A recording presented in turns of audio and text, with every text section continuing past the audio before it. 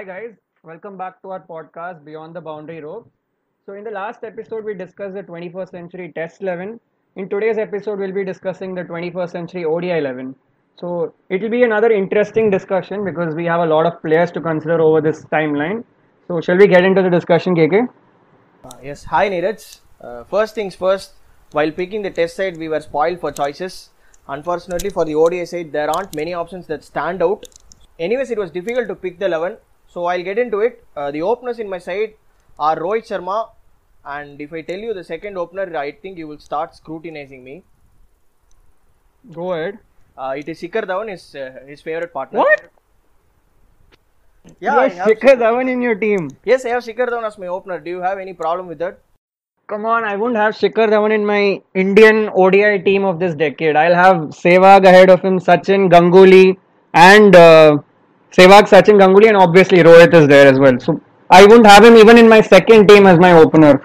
And you have Shikhar Dhawan in your World 11. Come on, you must be joking. No, I'm not joking. I wanted a left-right combination. Right-hand option was Rohit, very obvious. So left-handers, there were few candidates, Sanath Jayasuriya, Adam Gilchrist, Matthew Hayden.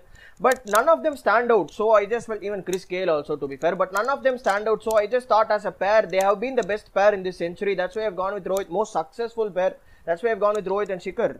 You know, they've played well in ICC tournaments as a pair. So that's why I have them. Okay, that's your choice. My second opener is the one you might have thought about. It's Adam Gilchrist. So Adam Gilchrist is someone who played only till 2007 and yet he had staggering statistics, a strike rate of close to 100 and an average of over 36, 37. And this was despite him playing against tougher bowlers in tougher conditions and in rules which were not favoring batsmen as it does nowadays. So that's my second opener, Adam Gilchrist in my team. And I think number 3 is going to be Virat Kohli, right? King Kohli will be the number 3 in anyone's ODI 11. Yeah, definitely needed. So let's just get it over. My number 3 is also Virat Kohli. So my number 4 is the best all-rounder of this century, Jack Callis. I left him out of my test side. So it would be a disservice to him if I leave him out of the one-day side as well. So I have him at number 4. My number 4 is Kumar Sangakkara. So Sangakkara has scored the most runs in this century. And he's also been someone who scored tons of runs. And if you speak about tons, he is someone who has scored 4 tons in a row in the 2015 World Cup, something which people might not be able to match. So I'm surprised that you don't have Sangakkara in your team then. Yeah, I do not have Sangakkara in my team, Neeraj. Unfortunately, I do understand that he has been a brilliant batsman and all that, and the ton spun was really nice. I liked it. But anyways, moving on. The number 5 in my team and the captain of my team will be Eoin Morgan. I think people may dispute it, but in my opinion, he has been the best captain of this century. I'll tell you why, because when England were knocked out of the 2015 World Cup, it was a tragic scene and Sir Andrew Strauss could have sacked him, but he kept him as captain. He kept faith in Morgan and he's built an entire team, and what a team he has built. He's created a new style of play for ODI cricket. The ODI cricket has been completely transformed, and I believe Eoin Morgan is the hero behind all the success that England are getting. That's why I'll have him as the captain of my team. That's a very fascinating choice. I don't think we can come up with a substantial reason not to have him. But in the ODI 11 of the century, I think Morgan is a step too far. And I also think maybe his captain, I don't have anything against his captaincy, but I think his team was built too much on important pieces. And if those pieces had come off, I think things could have gone wrong. Maybe if England hadn't found Jofra Archer, they might not have had the same success in the World Cup. And we also know Jason Roy was injured for a while. And if he hadn't come back, his issues with Alex Hales might have completely derailed the England charge to the World Cup. So it's a very fragile team that he built. He didn't have a big squad around him. And he depended on a few important individuals in his team. Come on, Neeraj. He built that entire team. That's what I'm saying. I do understand it was built around some important people which he brought into his team. That's what I'm saying. Anyways, you said Jason Roy had been injured and if he hadn't come back, England would have struggled. I can also say if Shikhar Dhawan was fit for India, India may have won the World Cup. So there will be a lot of would-be's and could-be's. Let's leave that out. Who's your number 5? My number 5 is AB de Villiers. So surprised that you don't have AB de Villiers in your team at number 5. Because he's the one who has staggering stats, a strike rate of over 110, an average of over 50, and he's one of the greatest finishers the world has ever seen, along with Dhoni.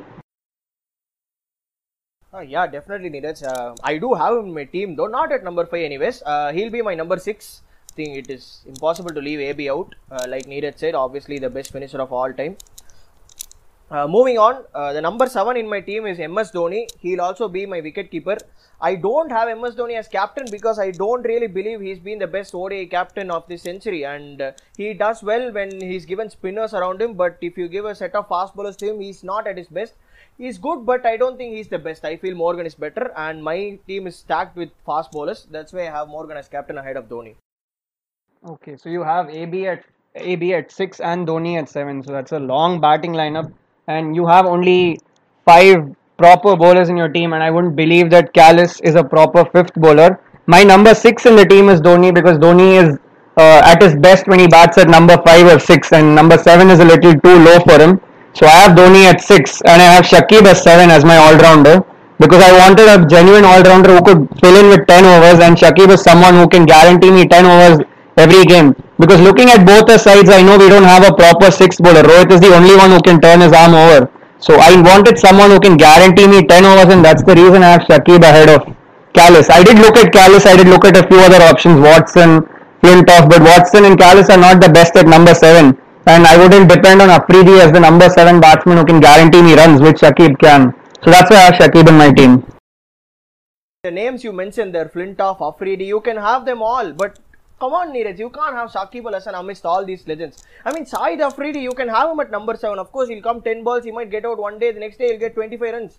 Shakib is not a number 7, and in my opinion, he shouldn't be in any World 11 because, not disregarding the man, he had one brilliant tournament and people are like going wow on him and the best all-rounder we've seen, spin bowling all-rounder we've seen for that matter. But no, not at all. All these runs that he's made, most of it has come against Zimbabwe, and most of his wickets as well has come against Zimbabwe in those home turning tracks in Bangladesh. I really don't fancy him at all. Come on, Neeraj, you were laughing about Shikhar Dhawan in my team, and what can I tell when you have Shakib Al Hasan in your team? Anyways, I think you're just clouded because he's playing for Bangladesh. Maybe that's the reason. But Shakib is someone who has stepped up in different matches as well. He's played well against various teams and he's done well. So maybe that's your point. But I would look at your team and say you don't have a 5th bowler who can guarantee you 10 overs and some 6th bowler in your team. But I know Shakib has done well and he has an economy rate of under 5 against every team. And that's enough for me. And when there's an important crisis situation, I think Shakib is someone who can bat through the innings at number 7 when it's needed.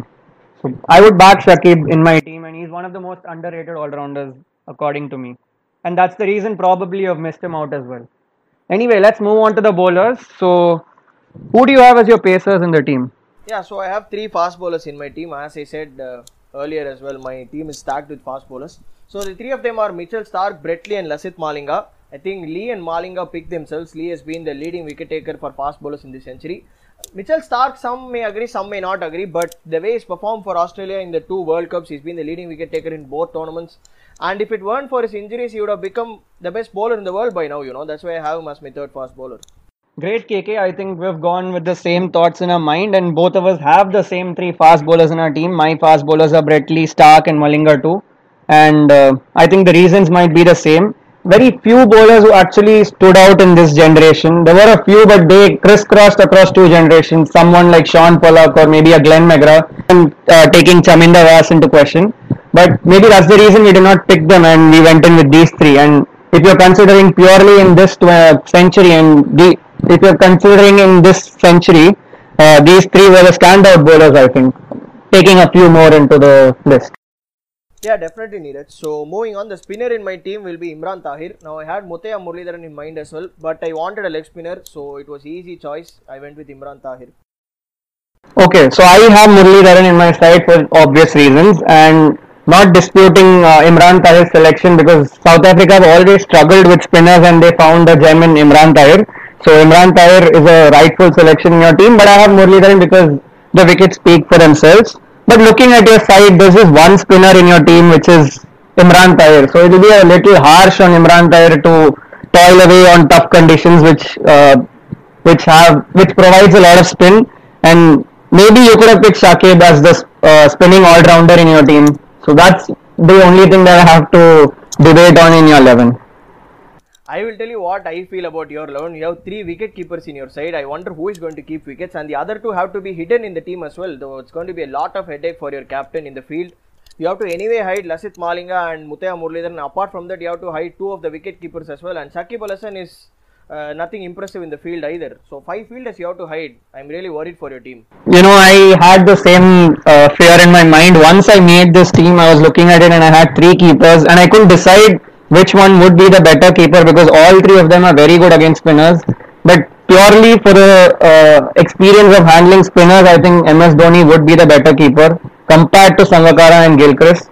So I know I will have to hide those 2 somewhere on the field, and that will be a difficult thing for me. And AB de Villiers is also someone who has kept a lot. So I have 4 keepers in my team. Having so many keepers isn't the issue, Neeraj. The fact that you have to hide them is the problem. Anyways, that's our team, guys. So you guys let us know which team is better, and also let us know your teams as well in the comment section. So just to give you a little sneak peek to our next episode, it will be different from what we've been doing thus far. So stay tuned for that. Thanks, guys. We'll be back with another episode soon.